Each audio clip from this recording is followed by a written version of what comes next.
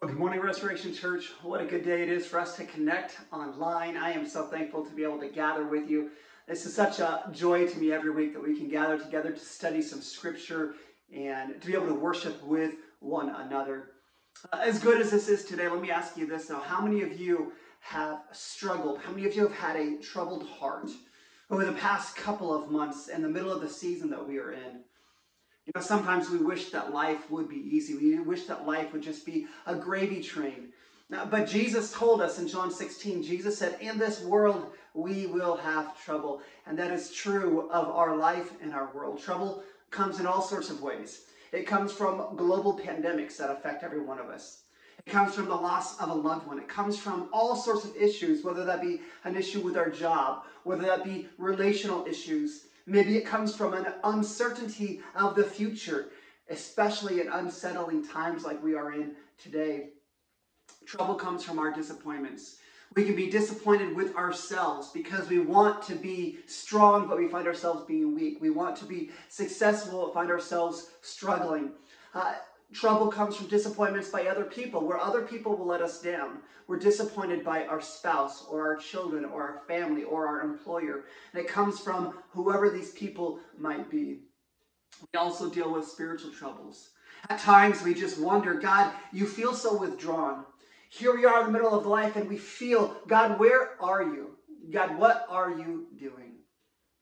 Listen, when we go through these troubles, these times of difficulty, they can be huge obstacles in our life and have major impacts. In fact, James Cash Petty, who's the founder of J.C. Penney, there is one point in his life that he had made some unwise investments.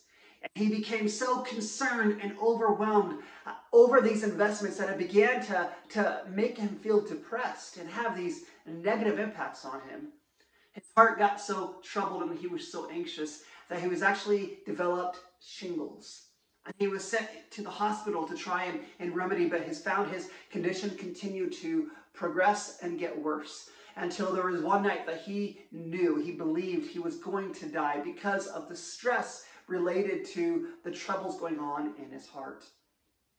Listen, how do we handle times of trouble? How do we handle times of anxiety and times of fear? Do we focus inward like J.C. Penney did? That drive us to having some bad health and some bad habits trying to deal with our struggle? Do we close ourselves off from other people and just go inward? Do we grit our teeth? I'm going to bear through this. I'm going to get through this. Do we medicate our struggle with alcohol or a Netflix binge or pornography or any other thing? Maybe we just become a bitter person, bitter over our circumstances. See, this summer we're in a series called Last Words, looking at John chapters 13 through 17, where Jesus spends a final 5 hours with his disciples around a dinner table before he's going to be arrested and give his life as a ransom for us on the cross. And so these are the last words that Jesus wants to be able to share with his disciples. And today in John chapter 14, I want us to remember the context of where we are. Again, Jesus is around the dinner table with his disciples. Judas has left to betray Jesus. Jesus has already said, one of you are going to betray me. Only John and possibly Peter knew that it was Judas. So all the other disciples are around this dinner table wondering, am I going to be the one that betrays Jesus? Not only that, but Jesus has also announced, hey, I'm going to be leaving you, and where I'm going, you cannot follow. And again, these disciples, they've left everything to follow Jesus. They left their jobs, they left their family, they left everything because they believed that he was the Messiah. They believed he was a promised Messiah, and he was going to establish a kingdom on the earth. And so they are expecting that from Jesus. And they were so excited just a few days prior. A few days prior, Jesus gets on the donkey and he rides into Jerusalem and all the people are shouting, Hosanna, Hosanna. And they're excited. And now Jesus is talking about leaving them and they can't follow. Now he's talking to them about death. And to top it off, Jesus just said, Peter, you're going to deny me 3 times before the morning sun rises. So at this point, these disciples are anxious. They're scared. Their hearts are troubled. And Jesus knew this. Jesus knew this. And what he so often does with us and with those disciples is he's going to address them right where they are. He's going to address them in their troubled hearts, in their anxiety. He's going to offer them the cure to troubled and anxious hearts. This is where I want us to understand that there is a connection to the disciples and us. Because despite the way that we try to protect our lives from any sort of trouble, trouble is a reality in life. We've already said that Jesus said, in this world you will have trouble. Jesus experienced trouble himself. When he knew that Judas was going to betray him, the scripture says in John 13, his heart was troubled. Here's what Jesus says to those with a troubled heart. The disciples in John chapter 14. He says, let not your hearts be troubled. You believe in God, believe also in me. So the response to a troubled heart is a command. It is something that Jesus says, this is what you need to do. This is a call to action. He says, believe in God, which is probably better translated is, as you have believed in God. I mean, most people have this general belief in God that he's somewhere far off, that he is still sovereign and in control, and he knows what he's doing. There's a God somewhere out there. He's saying, as you believed in God, believe also in me. Not in a general far off sense, but right now in the middle of your struggle, whatever you're facing, believe in me. Believe I'm with you. Believe I'm in control. Believe I'm good. Believe I'm loving. This is a call to action for us to choose in the middle of our troubles and our struggles, to choose to continue to believe in Jesus. Let me explain this in a different way. When our kids were young, we would take them to the swimming pool, and they would stand on the edge, and I would get in the pool, and I'd put my hands up, and I'd say, hey, jump to me, jump to me. The kids would look out the pool and see all the trouble that could happen. What if, what if, what if? And I'd be there, and I'd be saying, hey, kids, look at me, look at me. It's okay, I got you. And this is what Jesus is saying. He's saying, listen, disciples, take your eyes off the trouble. I want you to focus on me. I want you to put your belief. I want you to put your faith. I want you to put your trust in me. Believe that I am working things out. Believe I'm with you. Believe I'm working things out for your good and for my glory. See, the times that we are troubled and anxious and fearful, Jesus says, here's a simple cure for you. That we are to believe in him, that he wants us to experience his peace. He wants to help and he tells his disciples, I want you to believe in me, because he wants to help them with where they are. And then in this text, he's going to give them 4 ways that believing in Jesus will help them in the middle of whatever trouble they're going through. 4 simple things that when we believe in Jesus, 4 simple things that he offers.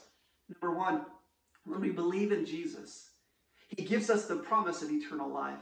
This is what he says in verse 2. He said, in my Father's house, there are many rooms. If it was not so, would I have told you that I go and prepare a place for you? But if I go and prepare a place for you, I will come again. See, so often we think that here in this world, this is all there is. This is it. This world. And so when things start to go bad, we naturally begin to lose hope.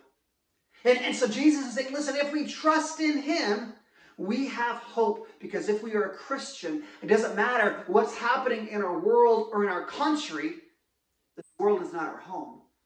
Paul says in Philippians chapter 3, he says, our citizenship is not in this world, it's not in this country. Our citizenship is in heaven. And so Jesus is going to give us a glimpse of what that heaven looks like. He says, in my Father's house, there are many rooms. That would probably be better translated as many dwelling places. Listen, if you've been in church long, you know those songs. I've got a mansion just over the hilltop. Or maybe you know that classic Audio Adrenaline. A big house with a big, big table and lots and lots of food like Fred Wall's brisket.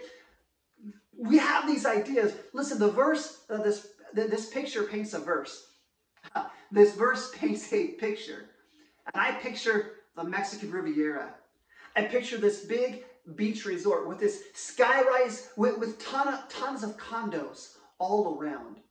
I think that's a picture that this verse is trying to give us. A big house with thousands upon thousands or millions of dwelling places. And I love this because Jesus continues and says, I go and I prepare a place for you. In fact, I think about when our kids were little.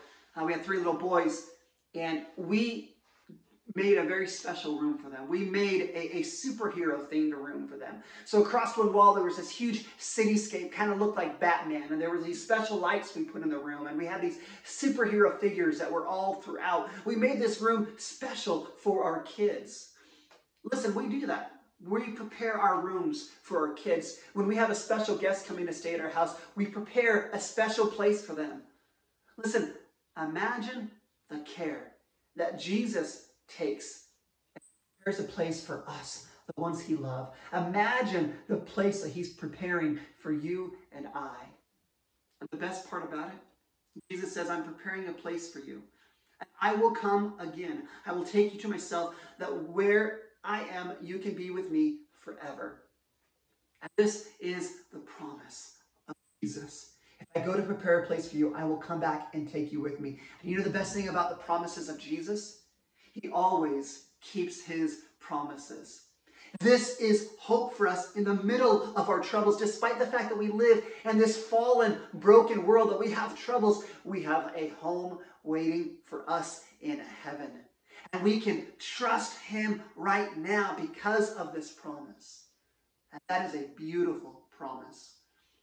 Not only can we trust him right now because we have a hope in heaven, but we can trust him because he gives us a relationship with God. That's what John writes in verse 4. He says, you know the way to where I'm going. And Thomas, the doubter, says, Lord, we don't know where you're going. How can we know the way? And Jesus said these famous words. He says, I am the way, the truth, and the life. No one comes to the Father except through me. See, there's a lot that can be said about those verses, but the simplest explanation is simply this. That when God created mankind, when God created humans, Adam and Eve, there are 3 things that described our relationship with God, right? In the beginning, Adam and Eve, they had this communion with God. They had this relationship with God where it was a mutual relationship. They also had a truth that flowed from God. They had this relationship with God, and they had the truth that came from him. And they had this spiritual life that was by nature of their relationship with God, that they would live forever. And so these three things, they dictated how life was supposed to be. This was as close to perfect as we can imagine. This is what we have all longed for since that day. But as we know, the story goes, Adam and Eve, they disobeyed God, and sin entered the world, and the way that things were supposed to be was completely disrupted. As a consequence of sin, Adam and Eve, and every one of us since them, we no longer have that communion with God. In fact, now our lives are defined by an alienation from God. That's our natural state. And instead of us knowing the truth, we are prone to believe falsehood and error, like believing that country music is actually good music. We believe all sorts of falsehoods and errors. And instead of possessing eternal life, we know that in this world, death reigns. Death is a reality. And so Jesus, understanding that these are the root of our problems, he speaks hope in the midst of these troubled disciples and says, listen, if you trust me, I am the way, the truth, and the life. The only way to have a restored relationship with God is through me. He says, I'm the way. That while we've been alienated from God because of our sin, Jesus' death on the cross and his resurrection is the only way for us to have a restored relationship with God. And instead of our lives being filled with falsehoods and errors, we can have our lives filled with the truth of Jesus, because Jesus is truth. Jesus embodies truth. Truth flows out of who Jesus is, what he does, and what he says, that in him we have and we can know truth. And finally, Jesus says, I am the life. That death no longer has to reign supreme for us. That as Jesus has already said, listen, our citizenship is in heaven. That eternal life is ours. That this world is just a blip on the radar. That we have eternity waiting for us in heaven. And this, it offers us hope in the midst of our troubles because we can have this restored relationship with God through Jesus. But not only that, trusting Jesus gives us hope because not only can we have that relationship, but we can also know God personally. He says in verse 7, if you had known me, you'd have known my Father also. From now on, you do know him and you have seen him. And Philip says, Lord, would you just show us the Father? That would be enough. Just show us the Father. And Jesus says, I have been with you so long, but you still not know me. Drop down, he says, the words I speak are not of my own authority, but the Father who dwells in me. I'm in the Father, and the Father is in me.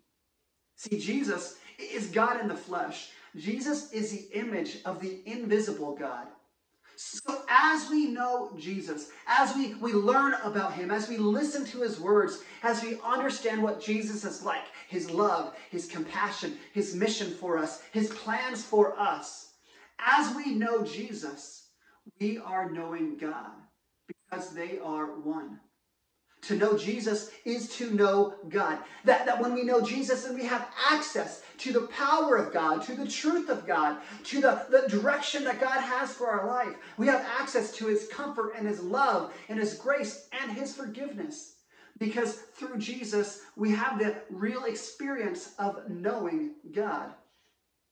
And finally, Jesus says when we trust in him, we have access to the power of God. That's what he says in verse 12. He says, truly, truly, whoever believes in me also will do the works that I do, even greater works than these. If you ask in my name, I will do it. So the Father will be glorified in the Son. Ask anything in my name, and I will do it. Listen, these verses have been a license to bad theology for a long time, where we think, well, the name of Jesus is kind of like this magic potion. Hocus pocus, in the name of Jesus, and whatever it is we want will come true. But when Jesus says, in my name, it refers rather to his character and his nature. He's saying, if you ask in my nature, in my character, according to my heart, those are the things that I will do. In fact, I would encourage you to write a little note in your Bible. Next to these verses, write Luke chapter 10. Because in Luke chapter 10, Jesus sends the 72 disciples out on a mission to go preach and teach and do all sorts of miracles. And as they come back, they're all excited. They're all excited. They did all these miracles and they said, Jesus, we did all these things. Even the demons are subject to us. This was awesome. And Jesus' response to those disciples who just got back from doing all sorts of miracles says, do not rejoice that the demons are subject to you, but you should marvel that your names are written in the book of life. See, Jesus' life, his purpose, his emphasis wasn't on doing miracles. His purpose, his emphasis was on hearts being surrendered to God.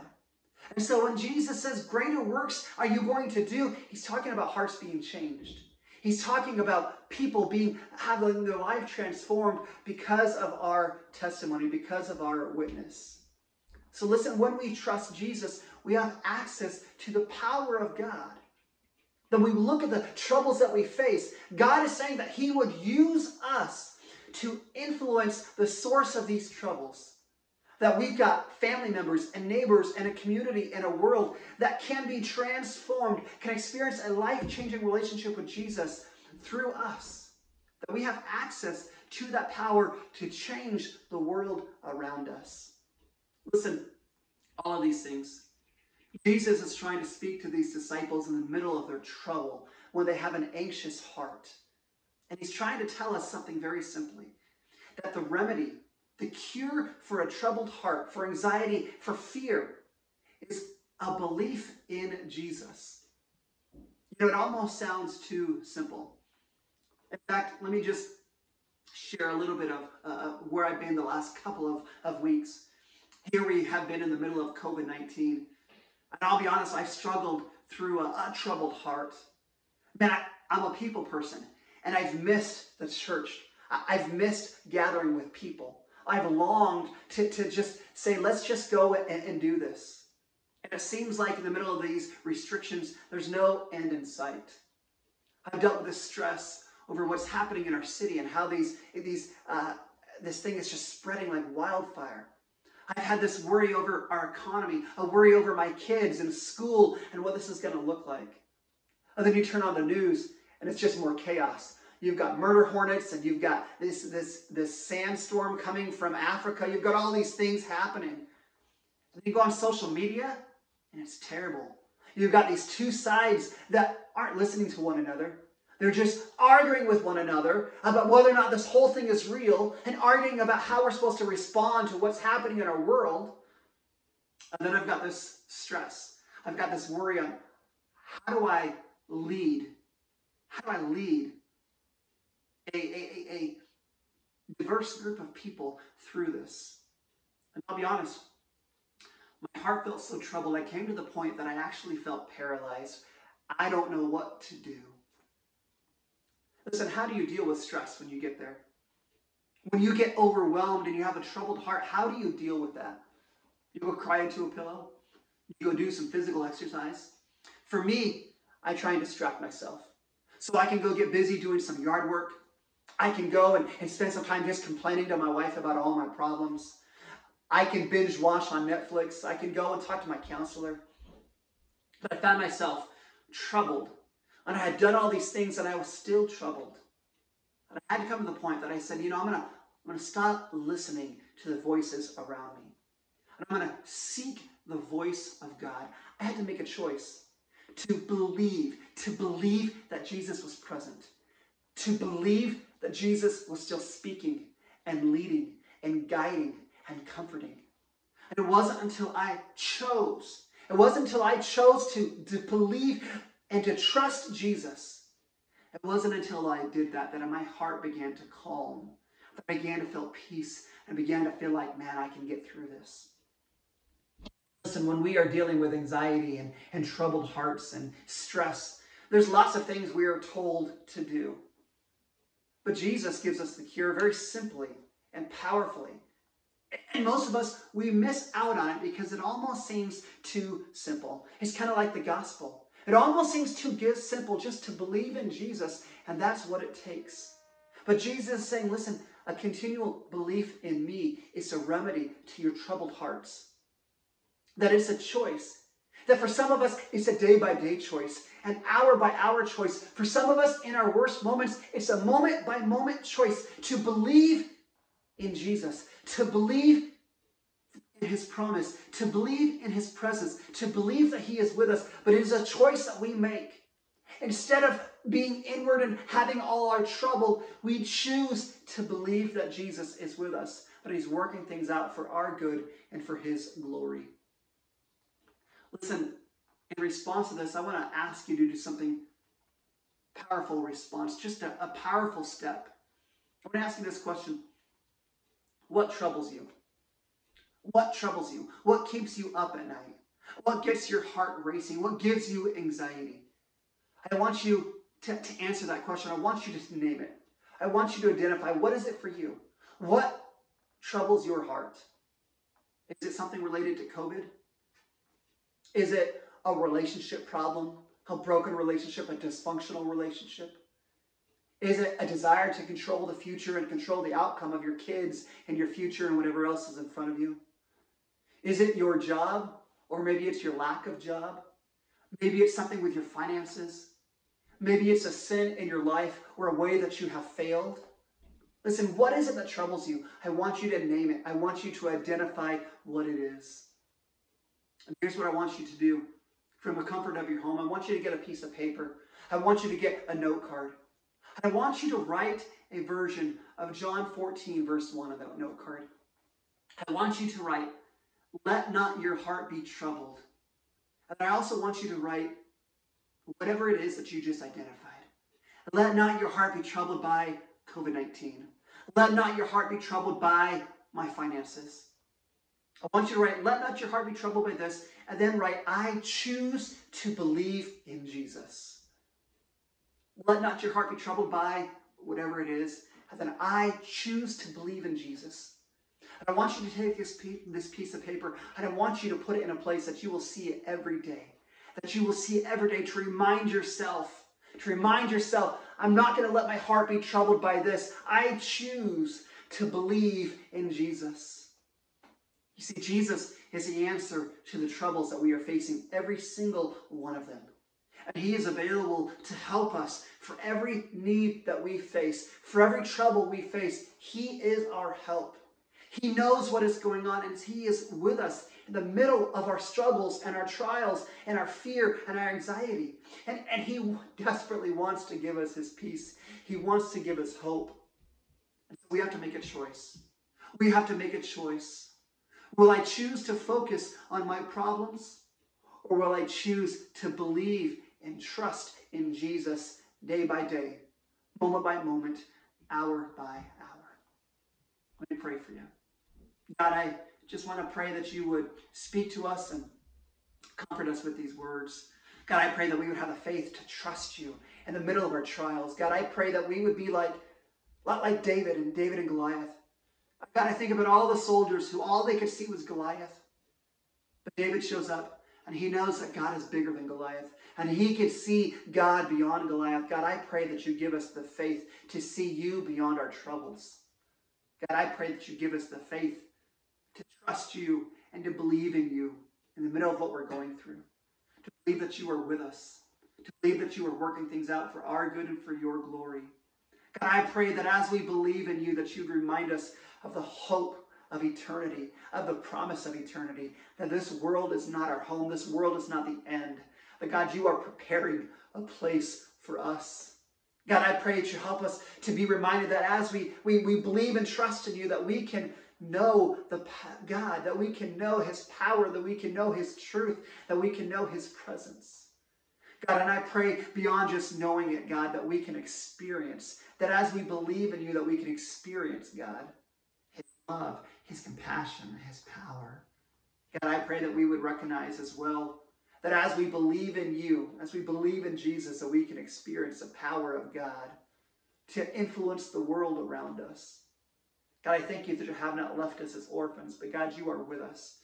And I pray, God, that whether we're in a troubled time right now, our hearts are troubled now, we're anxious and fearful, or whether it's going to be something that we've come through, whether it's something we're going to face tomorrow, God, I pray that we would be reminded that we do not have to let our hearts be troubled by whatever it is, but we can choose to believe in you, and that you are the remedy and the cure for our troubled hearts. God, I love you and I praise you. We ask this in your holy and precious name.